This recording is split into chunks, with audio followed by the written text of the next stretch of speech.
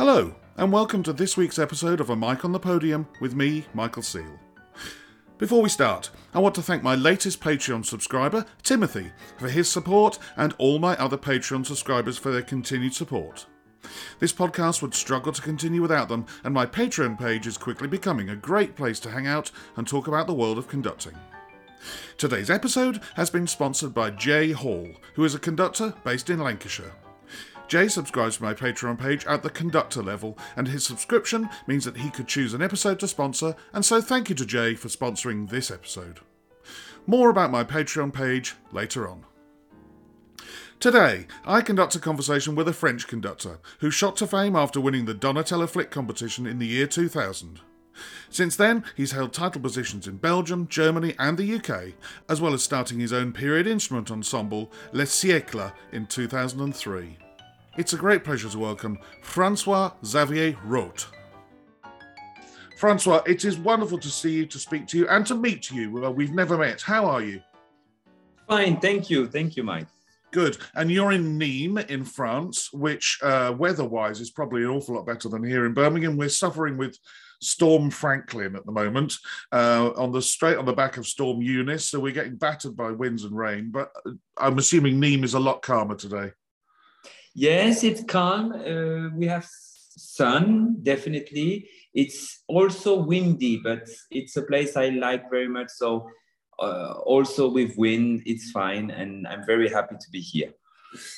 So I always go back to the beginning, and I've done my homework, as I always do. And you're a Parisian, and you come from rather a musical family. Your father was, and maybe still is, an organist in Paris, and your brother's a viola player. So music was around you all the time. What was it like growing up with music, and when did you start learning an instrument? So music started with my father, indeed. He's still an organist. He's a very famous organist. He plays in Saint-Sulpice, Paris. When I was a child, he was in Sacré-Cœur, Montmartre, in Paris. My brother is indeed a viola player, Vincent Roth. And I started to play the flute as I was, I think, 8 years old.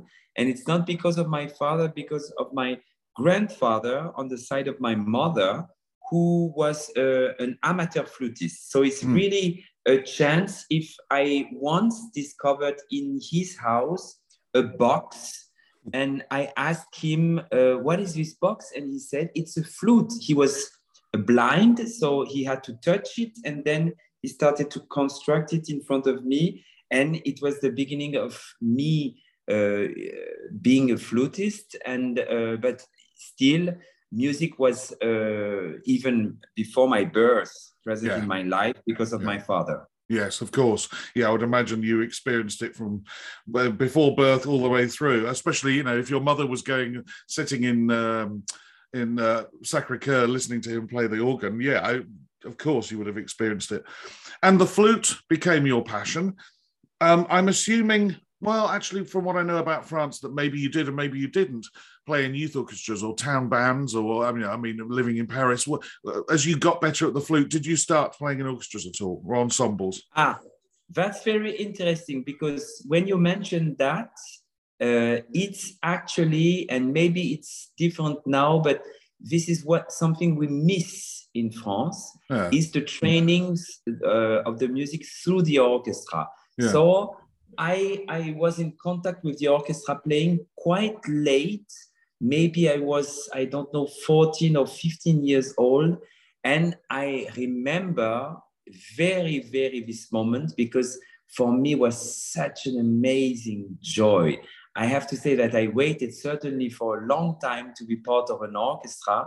And as you know, flutists, we are 2 or 3 in symphonic orchestra, so it's not so much. And the wind ensembles don't exist that much in France, I have to say. Maybe especially in Paris, it's maybe different in the region, but in Paris doesn't exist so much. So it was a great pleasure to once being part of a symphonic orchestra. But it was quite late. The musical training in my country in those years were more private lessons, solfège, a bit of chamber music, but it was not, I have to say, that exciting. It was a bit all times, but now it's certainly different. And were you excited? I'm assuming because of musical parents, musical father. Were you excited to play an orchestra for the first time because you'd already seen an orchestra and gone as an audience member and discovered what an orchestra can sound like? Yes, I was always fascinated by the sound of the orchestra, as I was already not a pupil of flute. I mean, when I was very young, maybe 5 or 6 years old, I heard the symphonic orchestra. I was amazed, especially by the sound of the strings. And being part of an orchestra, it was, like I said, an old dream, because I didn't know I wanted to be a conductor, but it's definitely true. But I was fascinated by this machine, by this group of people playing together, and certainly because my father is an organist, I had in my DNA show already the aspect of the variety of the sounds, and I don't know, but for me it was something really a passion to play in an orchestra. And after that, as I became a professional flutist, I had the privilege to play a lot in the orchestras, and I was so glad of that. Yeah. Where were you a professional flautist? As I said, I always do my homework, but I couldn't find where you were a professional flautist. Were you a member of orchestra, or were you freelance?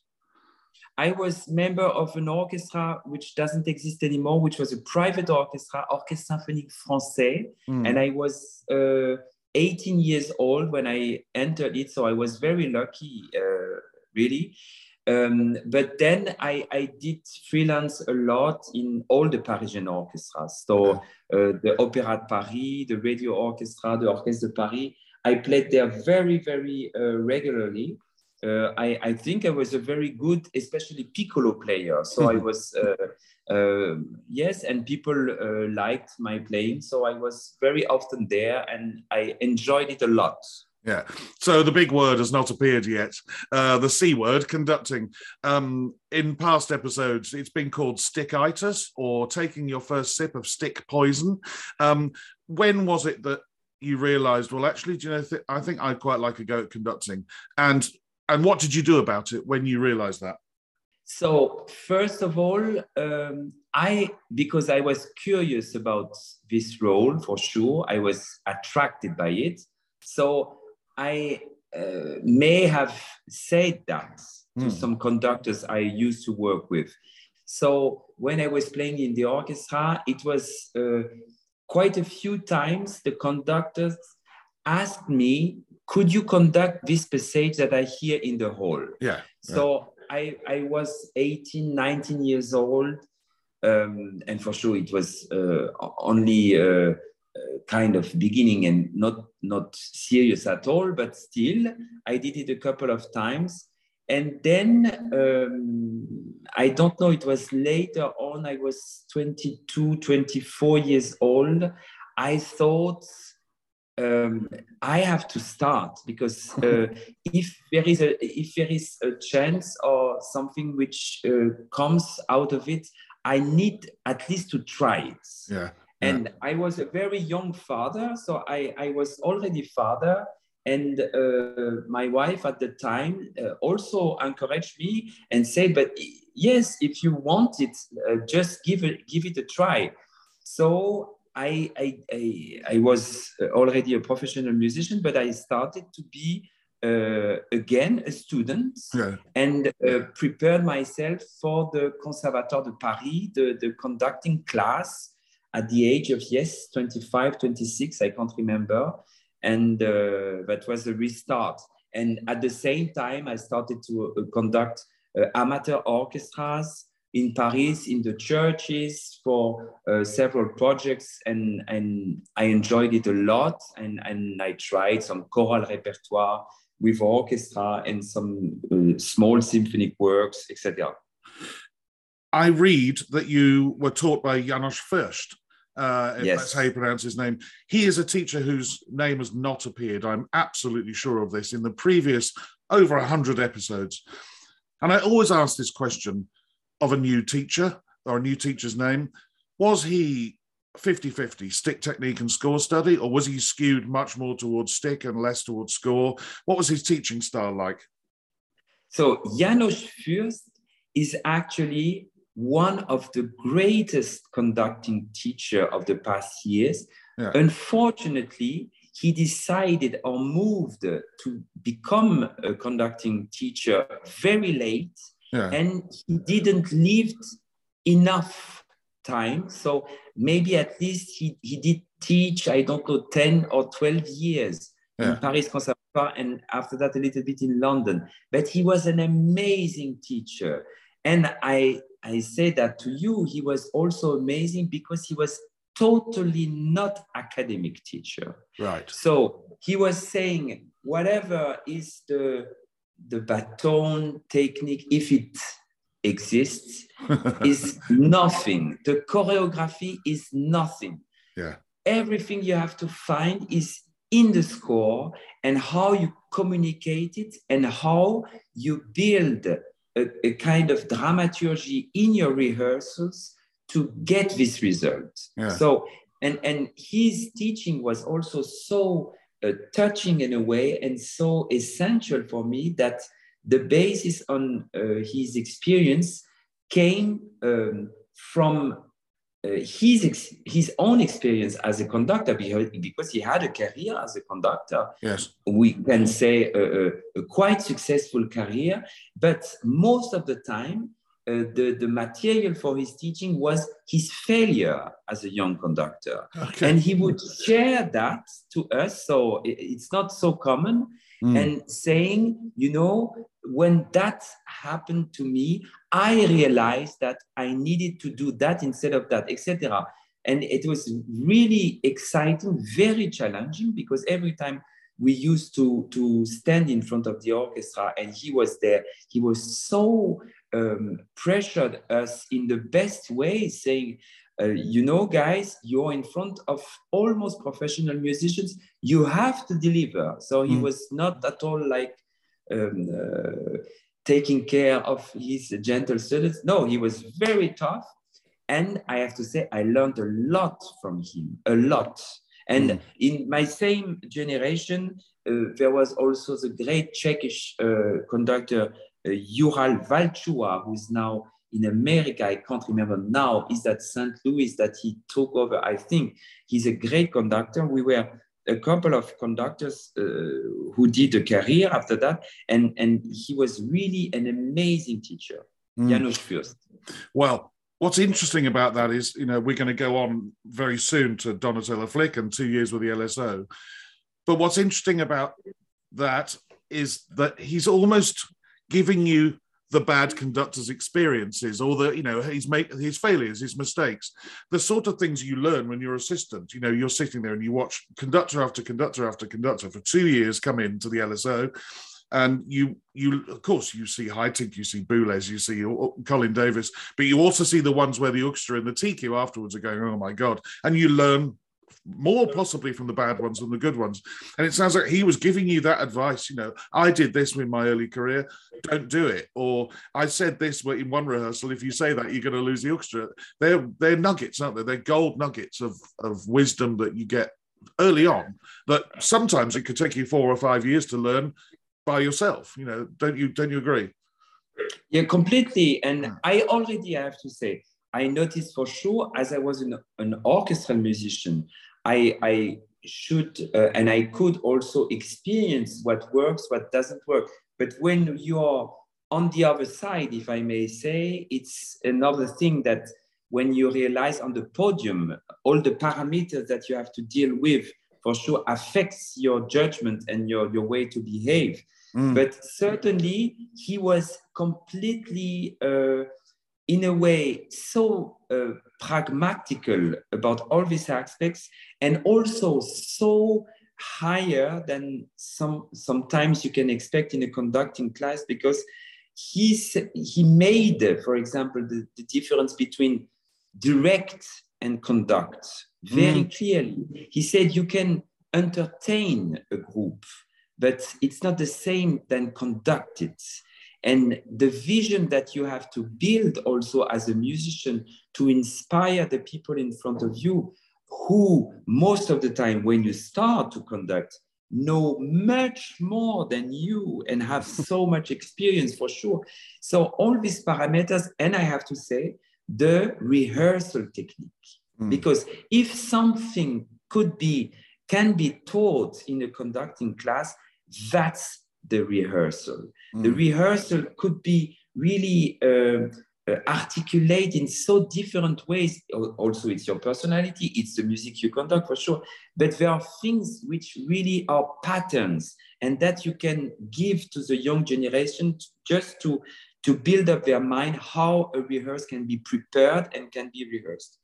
That's so true. And for sure, you quoted some from very famous names of very great conductors, but even these conductors, when I had the privilege to assist them, some rehearsals were not so great. And you can learn also from somebody who is not famous, but who is doing a fascinating job. I mean, it's not binary, and you can learn from every.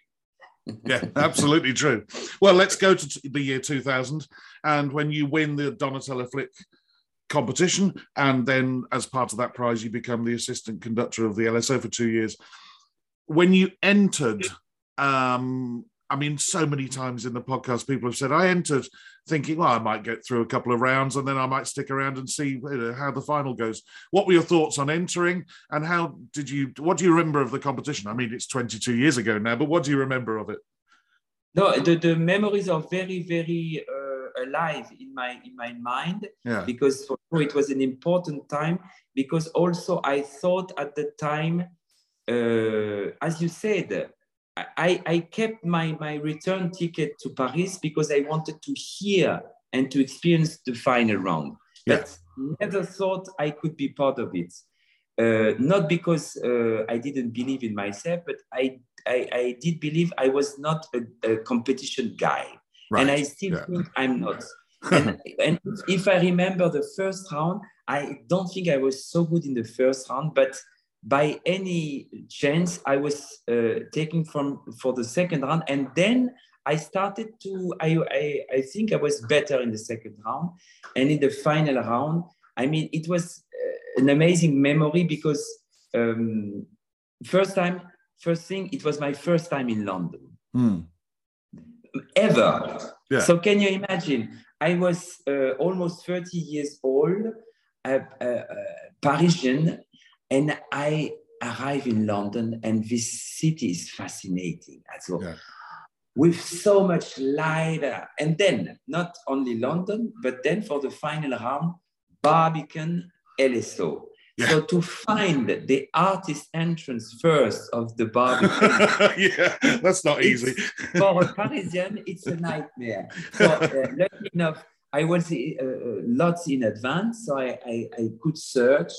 And then I got into the hall, heard this sublime orchestra, and I thought, man, what do you do here? What will you do with this amazing band? And I have to say, so it was my turn to rehearse. I went on the podium, and they were so kind. They were so supportive. And I have to tell you that also for me was more than a discover, because as I was a French professional musician, I was trained that always the conductor is in a way the enemy. And suddenly to have an orchestra and some members coming to me and say, François, we are so glad. We wish you so good vibes for tonight. That for me was completely surreal. So it was a great day. I was stuck into my small dressing room in the basement of the Birmingham the whole day. And the final round, the concerts, we were two joint winners with Pablo Gonzalez, a very close friend of mine. We became, the two of us, the assistants of the orchestra. And it was really a dream and a moment that I won't forget.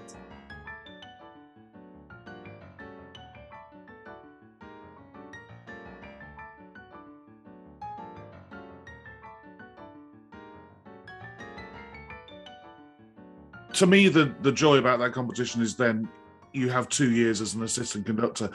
I watched an interview where you said you were very happy that things at this time were slow. Yes, of course, you've won one of the major conducting competitions, but you still then have 2 years of not conducting many concerts, but attending rehearsals and learning, being a sponge, absorbing information and wisdom. What do you remember of those years? I mean, you've already said that some rehearsals were better than others. I mean, it's difficult, isn't it? I mean, I was assistant to the orchestra I was a member of, so I knew everybody.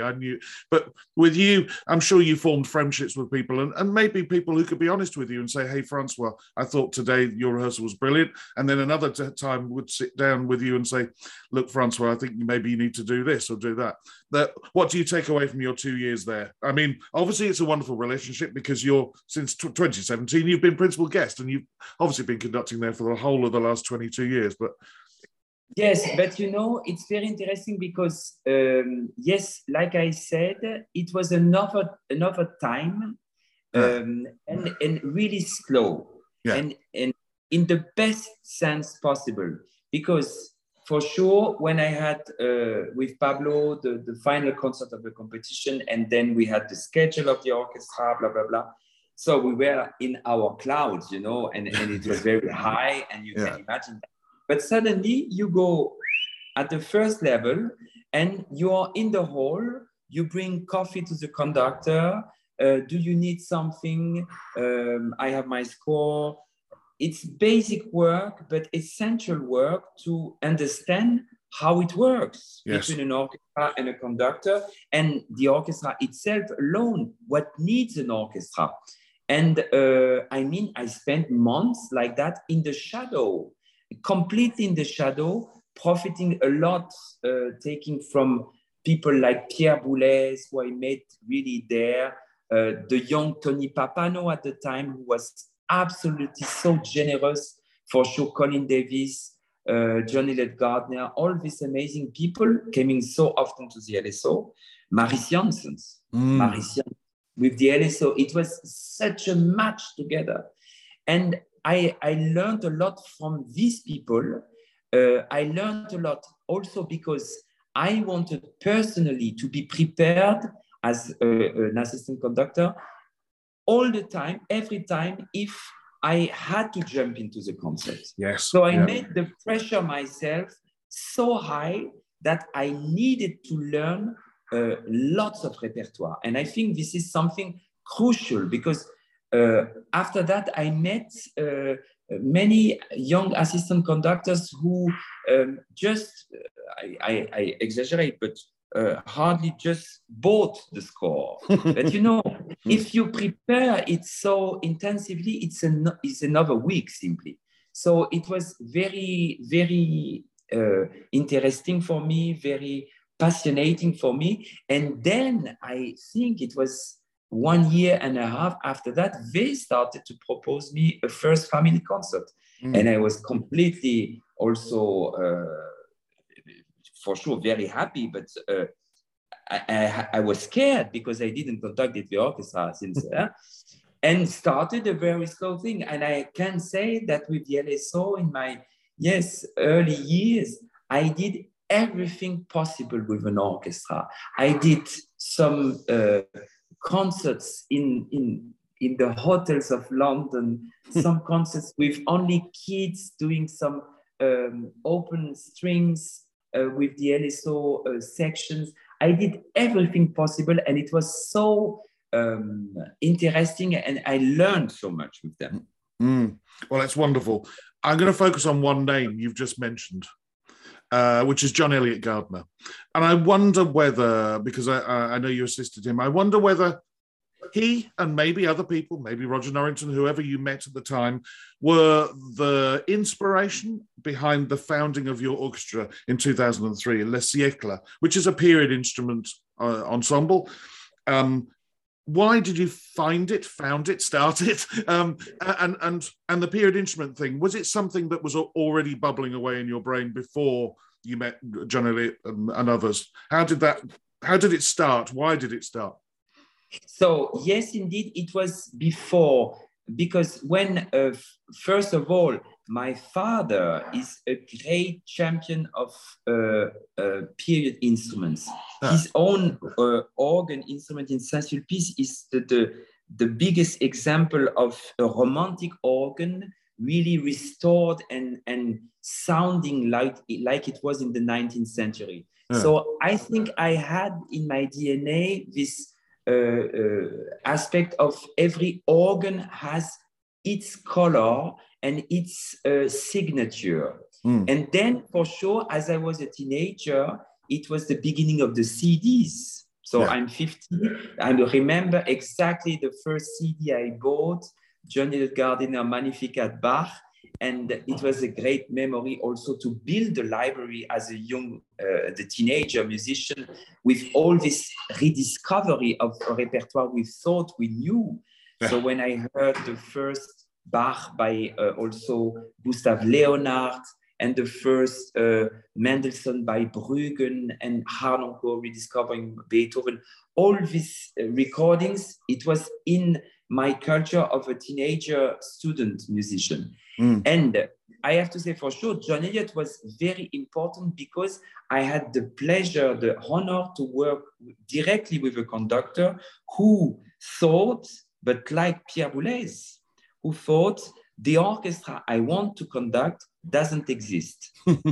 I create it. And this passion, this vision, this also energy to build it, for sure, it was so impressive. I mean, when you meet musicians who are not only great musicians, but who are people who could invent the new institutions in our musical life that allows them to express themselves as musicians. So it was John Elliott for sure, but also very much Pierre Boulez, I have to say. Yeah. And I mean, you go on to have your own TV series on France 2, the TV channel called Presto, which I read was incredibly successful. Did you write the scripts or did you present it? Because I've not seen them. How did it work out? It was the TV broadcast was an idea of a friend of mine, Pierre Charvet, who had the idea of the broadcast. And it was 3 years long in France. So a very short format, like 2.5 minutes, but in a very interesting time of the day for the TV, which was just before the news at 8 o'clock. Can you imagine? And the principle of the broadcast was to present and to say to the audience, you may know this melody or this music. By the way, it's Bach or Dvorak or whatever composer. And it was for my young orchestra, for sure, an incredible opportunity to rehearse all these works, to record them, and to make the orchestra a bit known.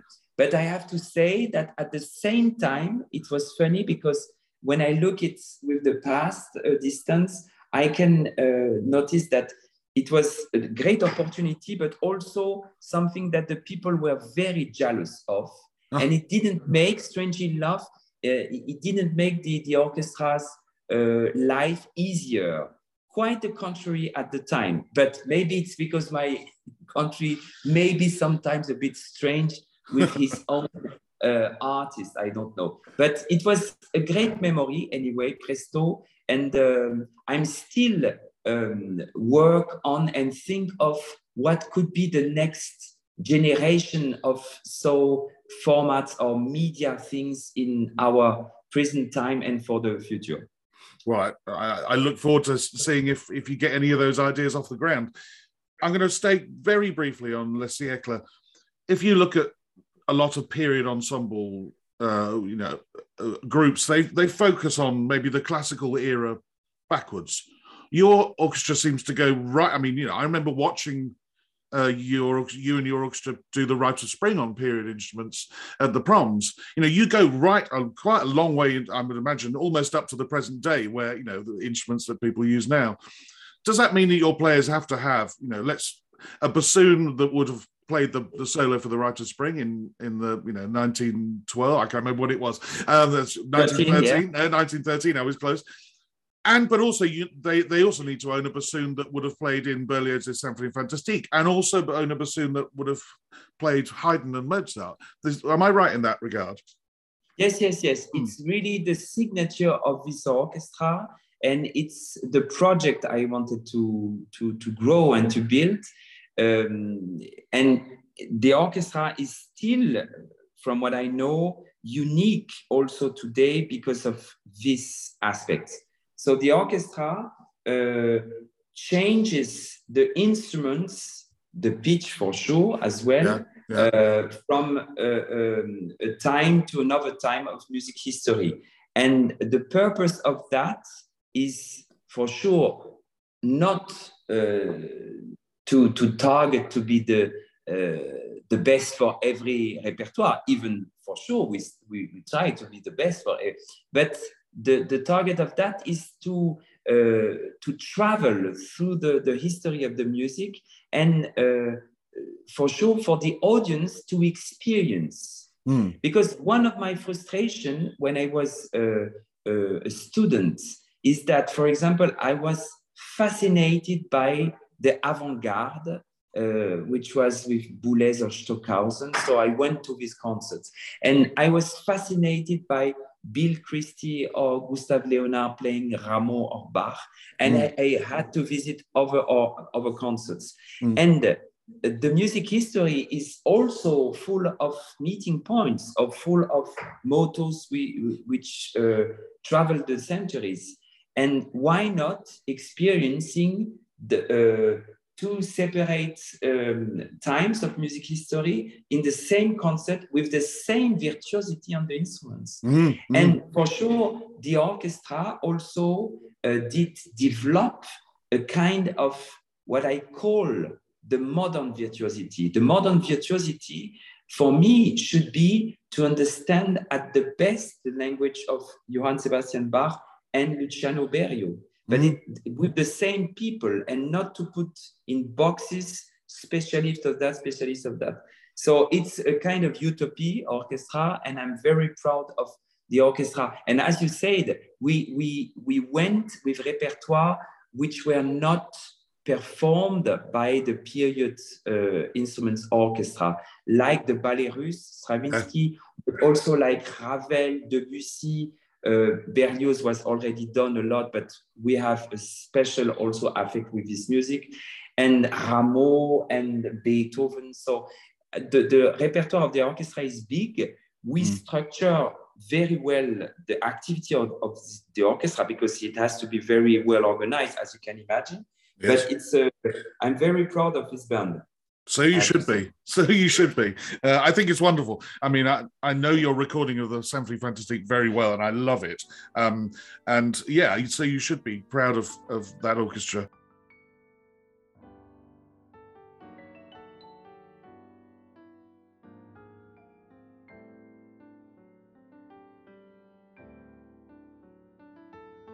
Now, I have a question for you, which is only for you, because I'm absolutely positive nobody else has done this of all of the other people I've recorded and interviewed with. So you founded and started Le Siècle, but in 2016, you're also the principal conductor of an orchestra that stopped, the SWR Symphony Orchestra Baden-Baden and Freiburg. Of course, to fill in the listener, what happened was it was decided that the Orchestra of Baden-Baden and Freiburg and the Orchestra of Stuttgart would merge and become the SWR Symphony Orchestra. What was that like? I can imagine it must have been quite emotional to know that an orchestra, a group of 80 to 100 to 110 people who live and breathe as one orchestra, they're almost like a flock of starlings in the sky, that they move and fly together, was going to cease to exist. They were going to merge with another orchestra and become something else. What was it like? I'm very, very fascinated by this. It was a very, how could I say, very sensitive, very dramatic story.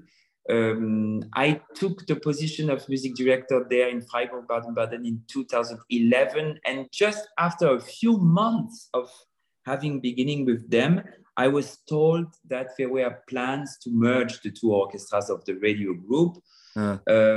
So what I did at the time, and I don't regret it at all. I did fight against this decision. So I did with many musicians all we could possibly at the time to avoid this merger. Unfortunately, it didn't happen. But I don't have the regret not having done something. So I did really, I think, all what I could have done at the time. And I spent 5 amazing years conducting them. For sure, the news that, or the perspective that the orchestra wouldn't exist as itself made our time even more intense, as you can imagine. But now I have to say that the orchestra became what it is today. My friend Theodore Kurensis take the music directorship. He did and he does a great job. And I have to say that today it's the best possible new orchestra from these two which could exist. And I have to say that he did an amazing work, and the orchestra sounds really with the qualities I used to know from them, which are very special because, as you know, these radio orchestras in Germany, and especially in Baden-Baden and Stuttgart, they were really built after the war to promote one of the most important thing at the time in Germany, the modern music. Germany, we can say the Germany rebuilt a kind of DNA of identity after the war, a lot through the music and the modern music. Not only German, because Boulez and Berlioz came very quickly, and Maderna there to promote and just to perform their music. So I can really see that this orchestra is shining with the best possibilities today. Well, that's but at good. the time, it was very frustrating, and at the time, it was also completely unfair. And I mean, in a country like Germany, where music is so respected, still, we have some more and more, sadly, bad examples, but still, it stays the capital country of the music in the world. That's absolutely true. But yeah, I can imagine it was difficult times, but it sounds like at least the result was not a bad result, and they've kept some of their identity. And actually, for orchestras and even a country through their radio broadcasting service to promote new music is no bad thing, because, you know, basically 250 years ago, orchestras only played new music. They didn't really look back like we do. We look back as far as we can look back. But, you know, then, you know, in Haydn and Mozart's day, they only played new music, fresh music. So we should be doing the same. Absolutely the same. So having asked you a question that I've never asked anybody before, I'm now going to ask you a question I know I've asked before, and it's about being a general music director of a city.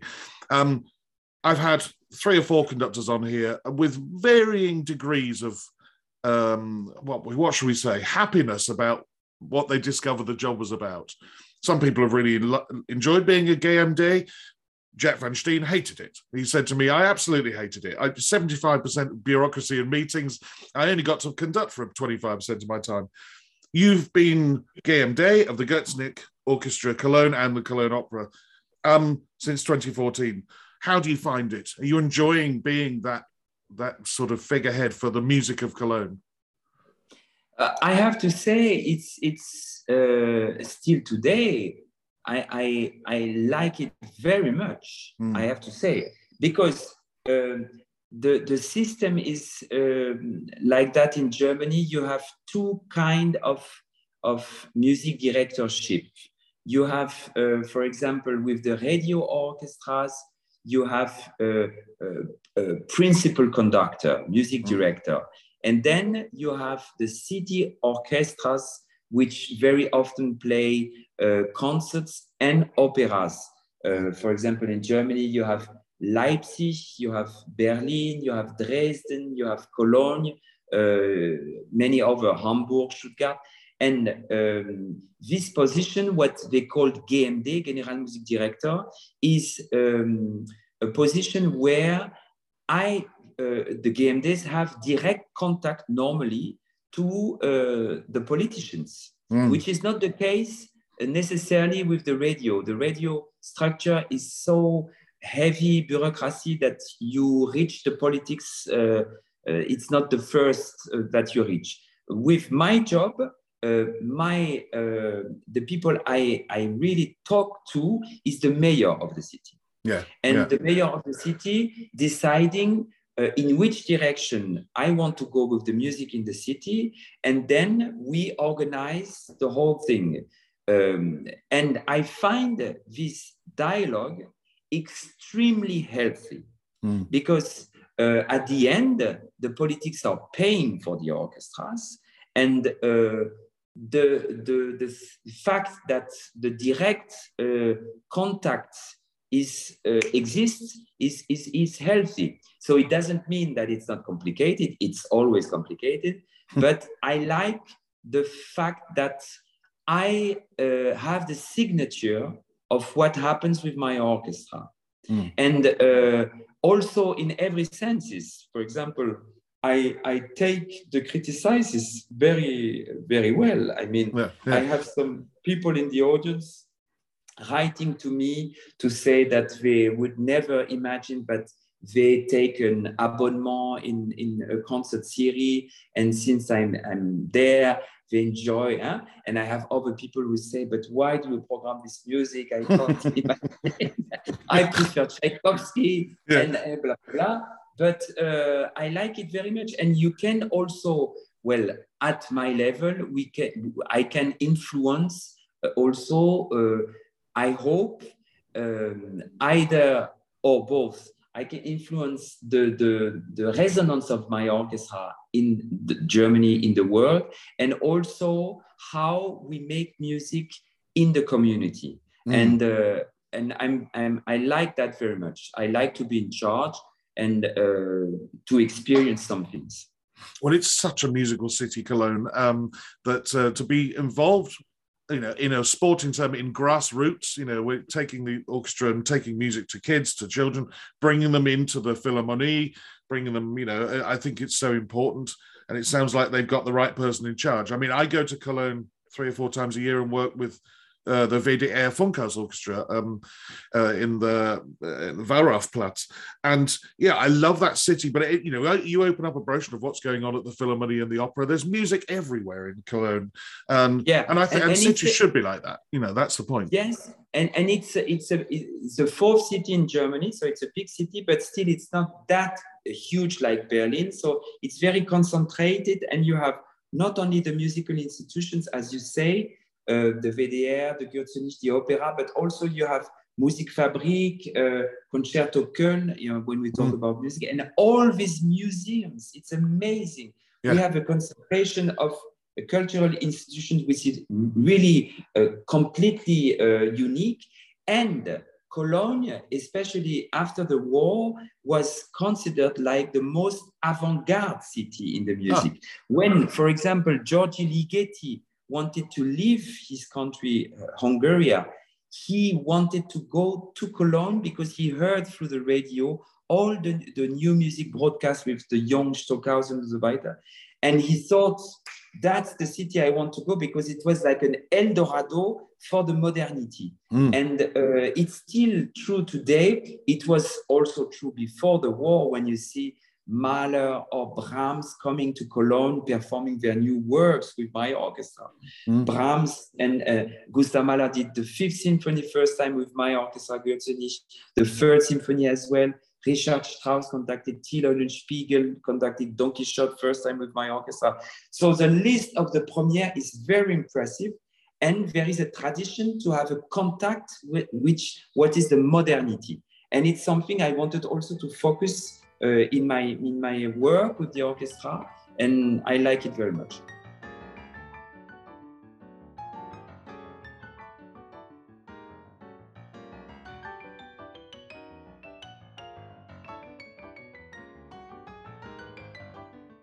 You've listened to a couple of episodes, I gather, so you will know that there is an 11th question that every conductor has been asked, and it's about score preparation. Now, you must see new scores on a regular basis, because I know you do new music, but also you're delving back through history and finding obscure music that hasn't been performed and whatever else. When a new score lands in front of you, what is your system? Do you start, big, go in small, or start small, go out big? And for the conducting students and geeks, and even just for me, are you a user of colours, red, blue, black, highlighter pens, or are you somebody who doesn't use any markings at all? What do you do when you learn a score, Francois? So I use lots of colors. I love colors. And my technique will be to notate the score the most that allows me to be free when I rehearse and when I conduct it. Yes. So with the colors, I can repair myself, either a very strange group in the orchestra, which are in single color, or a soloist at the opera. I decide that Mimi and Rodolfo are pink and blue. I don't know. I don't conduct poem. Do that. And then I start to annotate the score, reading it with, for sure, the patterns of bars. How is it structured? And basically, once again, everything that could help me to be free and not to be in my score when I rehearse. But I have to say, it depends of the composer, because when I didn't experience a composer, I need more time to get into his or her language. But I would start very early. For example, now I have many things to conduct at the moment, but I have a new opera for me, Lohengrin Wagner, that I will conduct next December. So I already have the score, and I already start now. So I start very early, and it can be sometimes to read only one scene of the opera or one movement of the symphony, but to try to make it very in advance. Yeah, and you're also doing things like researching what was going on when Lohengrin was written. Are you somebody who, at some point, will listen to recordings? Yeah, good. Yeah, sure. I listen to many recordings. It doesn't disturb me. I don't need and I don't want to listen then when I am in the rehearsals process, because it disturbs.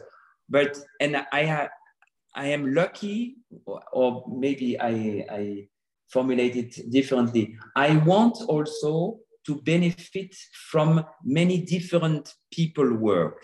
For example, when I do, a Janacek program, which I will do at the end of the season now with my Gürzenich, and I never conducted Janacek music. So I contacted through the people working with me to musicologists who could help me to work, to give me some informations about.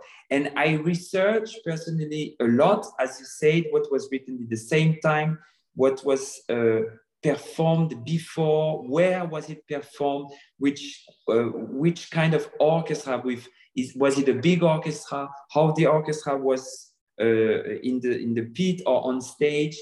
All the aspects that can give me some input, I take it. And there is a whole structure around me that organizes these aspects, and which I like very much. I learned from Tom Kopman at the time, when he did all these Bach cantatas, and I heard at the time he had like an army of musicologists around him, providing him all the materials. And I believe that a lot, that we can not achieve all alone, and that I need help also. I take the help.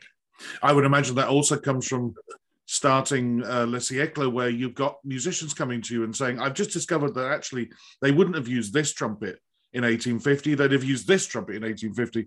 And so, you're going to have people who are interested in the background, in the research, in the history. Some people aren't interested at all and just pick up a violin and play it. Whereas other people are interested, I'm playing this on a modern trumpet. Well, what would it have sounded like in 1850 or in 1913? Or what were they playing? And so, you're going to have friends that you can rely on. And, enjoy the Janacek program. I love Janacek very much, and I hope you enjoy it. I love it, absolutely love it. Some of it's absolutely so hard to conduct, but Taras Bulba is a piece I absolutely adore, but it took me a long time to work out how to conduct some bits of it. So wonderful. Does conducting fascinate you, and would you like to know more about it? Maybe you're starting out on your journey into conducting. Well, you can find out all sorts of secrets, tips, opinions, and much more on my Patreon page. You can hear over 18 hours of interviews with musicians, composers, soloists, and managers, and hear their thoughts on conducting and conductors. You can listen to 18 bonus mini-episodes that accompany this podcast. You can read articles I've written on programming, score marking, and a new series I'm starting very soon on string playing, and you can even have lessons from myself. All of this is available at patreon.com/a mic on the podium, and from just £5 a month, which is less than a pint of beer in most cities, you can gain access to this ever-growing resource on conductors and conducting. Details and links to that page are in the show notes attached to the episode. Now, the all-important 10 questions with my guest, François-Xavier Roth. Francois, it's that time of the interview where we must work our way through the 10 questions. And I start with the first two as one. What sound or noise do you love, and what sound or noise do you hate? I love the A that gives the oboe at the beginning of the concerts. I love this sound because it's the beginning of the event we are prepared for.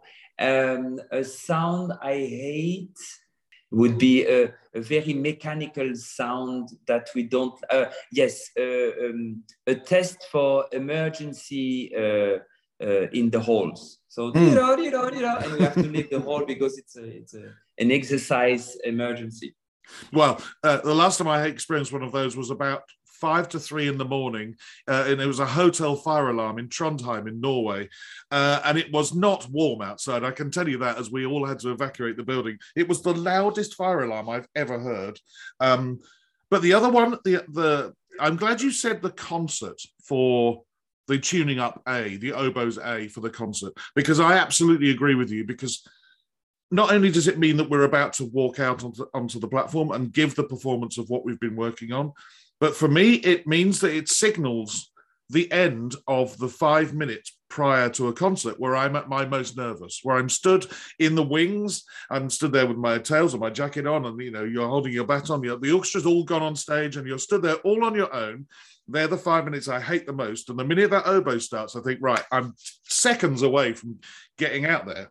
I'm also excited, but it's and the difference and the reason why I'm glad you said concert was that Sir Roger Norrington, whose name will come up again in a minute, said it was the sound he hated because it was he was much more specific about it was a rehearsal. It was the sound of the orchestra sort of tuning up this melee of noise, and when you guest conducted, it was the sound that signaled you were about to conduct an orchestra for the first time, and he hated it. So there we go.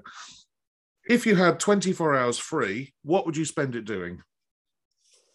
I think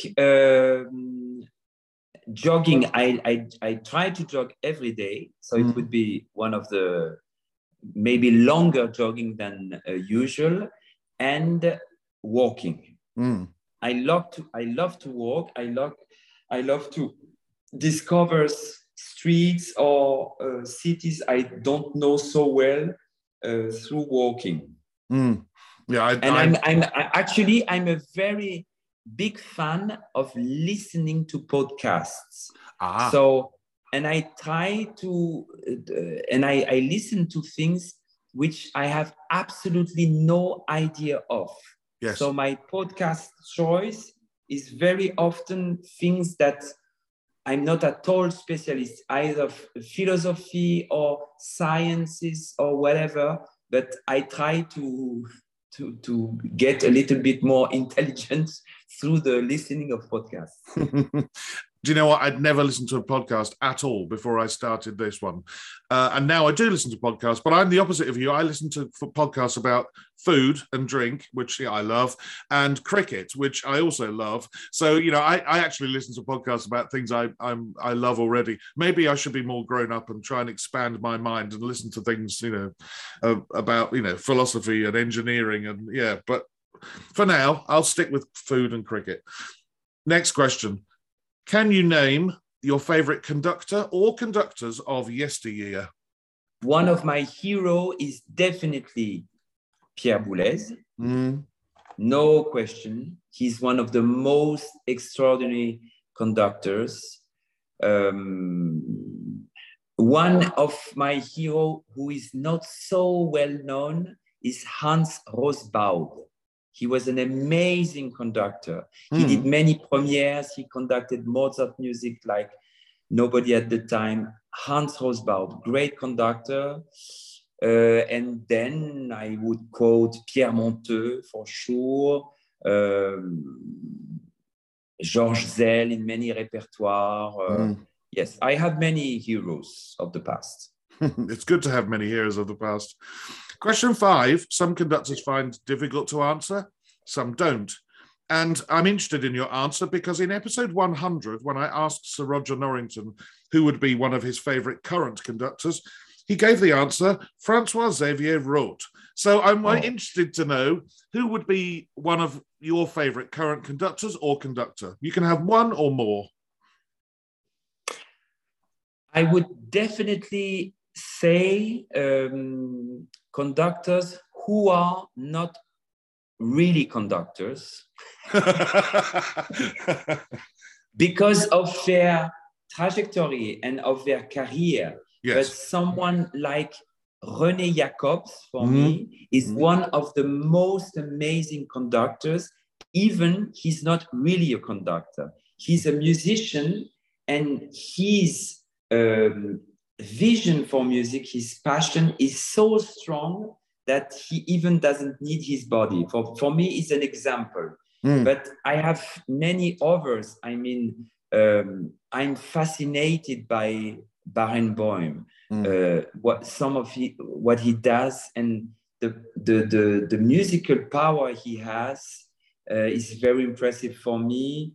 Simon Rattle is an example for me. And many others. I mean, I said already, Theodore Kourensis is a great friend of mine. He's an amazing conductor, but I have many. Yeah. Well, I mean, there are so many. That's the point. I think that's why some conductors find it difficult, because there are so many, and others don't want to miss out some names. That's why they find it difficult. What is the hardest work you've ever conducted? So I could say, and I thought for a long time, the hardest work I did conduct was Le Marteau sans Maître by Pierre Boulez. It's for a small ensemble, but the music is so complex and so difficult to conduct. So I would say it's that, but at the same time, I can say sometimes it's really a Haydn symphony. Yeah. When the music is so pure, the language is so direct that you can't hide at all. And you have to be the more honest person at the time. So it's difficult to say. On a technical reason, yes, Die Soldaten, Zimmermann, the opera so complex, and Marteau sans Maître, things like that. But also some things which are technically absolutely not difficult at all, but where, as a conductor, you have to be so intense, so honest, that it puts you like a mirror in front of yourself. And it's the greatest difficulty I find in my job as well. It's very interesting because you've reminded me, again, going back to Sir Roger Norrington, but when he talked about Haydn, he said he thinks you've almost got to have quite a childish personality or childlike personality. You've got to be the sort of person who's very happy to spend hours sitting on the floor playing with your young children to be able to conduct Haydn, because in the end it needs that sort of sense of joy and simplicity.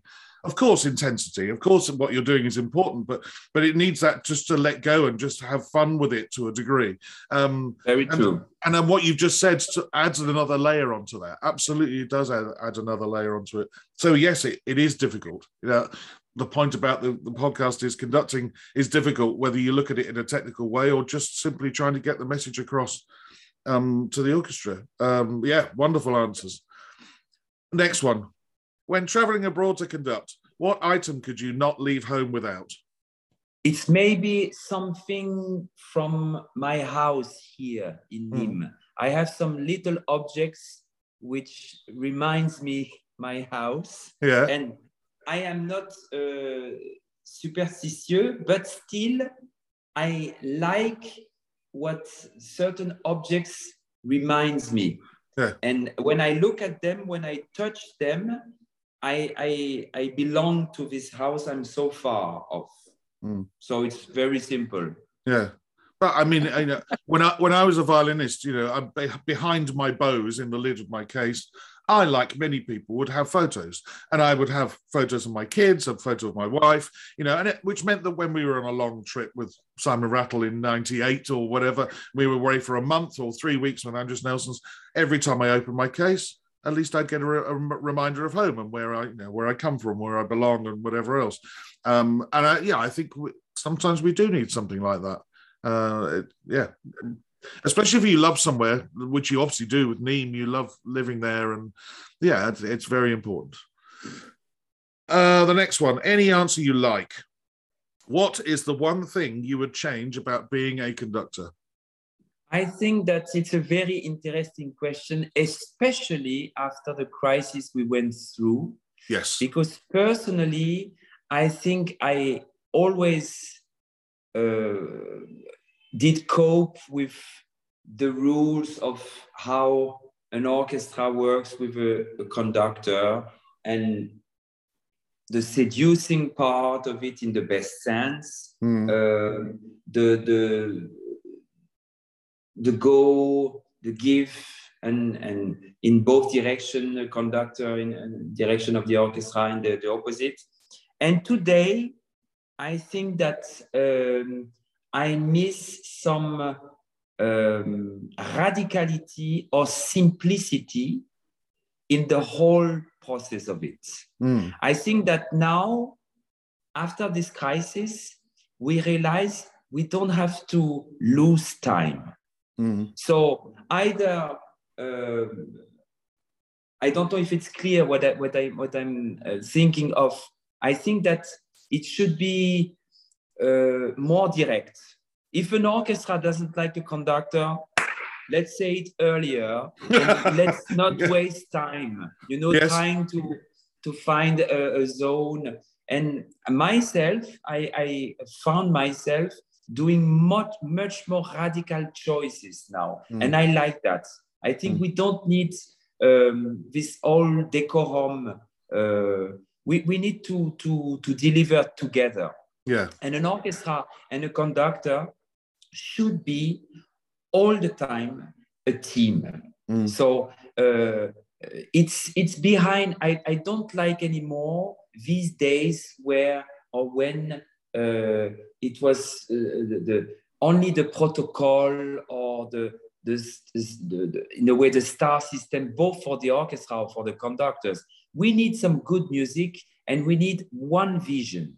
So I would go for more radical sponge between the orchestra and the conductors.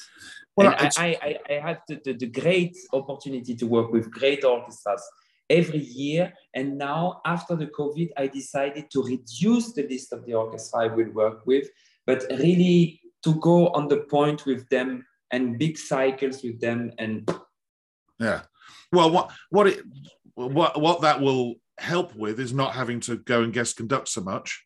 And that thing where you are put in front of an orchestra who don't know you meet them for the first time, and sometimes as we've gone all the way back through all of the episodes, all of us have had a bad week. We've all been somewhere and had a bad week, and it preys on your mind. And since COVID, I thought I had a bad week about 2 or 3 months before COVID started.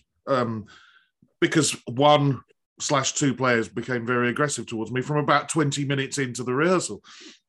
I've now decided if I was in that position again, I'd just turn around to the orchestra and say, look, I'm not here for a fight.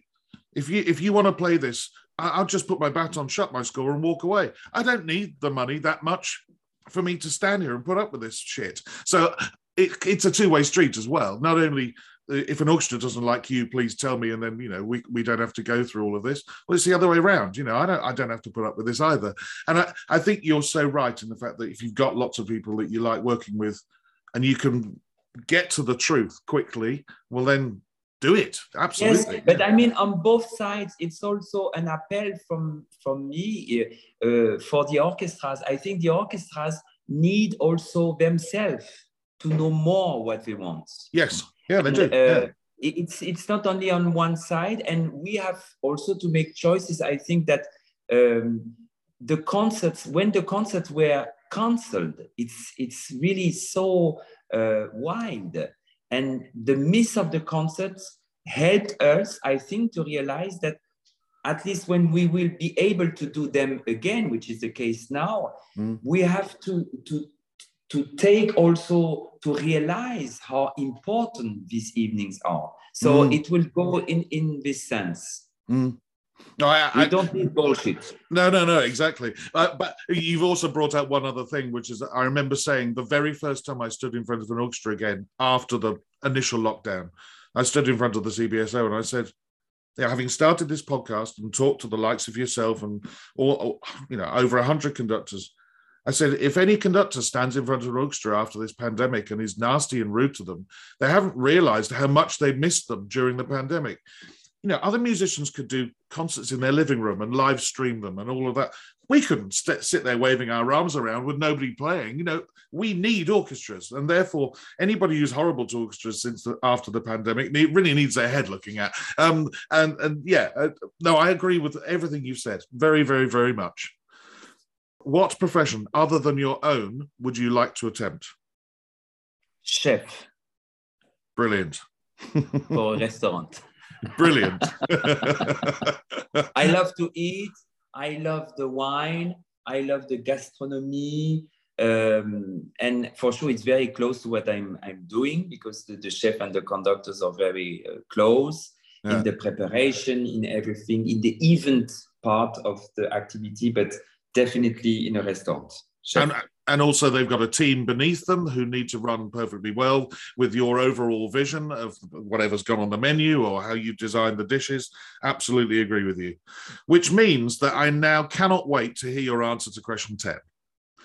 So, Francois, if the world were to end tonight, what would be your choice of final meal and drink? Alors, definitively, I think I would go for a fish. A turbo or a sole meunière, and I would drink an amazing white Bourgogne wine. Well, there's nothing wrong with that. I mean, turbot is called the king of the sea, I think, or something. I mean, what a wonderful choice. And I don't drink white wine very often, but I will drink it if it's very chilled with fish. Absolutely agree completely. Francois, it's been an absolute joy. I've loved chatting to you. And I hope very much in the future, maybe when you're over in the UK conducting the LSO as principal guest, I'll come down and we'll have another chat. It would be lovely to meet you again. But thank you for coming on the podcast. My pleasure, Michael. And congrats for your podcast. It's really such a work and amazing and very interesting. A Mic on the Podium was devised and produced by Michael Seal with music by Ben Dawson. Next time, I chat with an English conductor who started out as a cellist but is now enjoying a flourishing career as a conductor. I first met him when in 2016 he became the assistant conductor of the City of Birmingham Symphony Orchestra. But until then, bye-bye.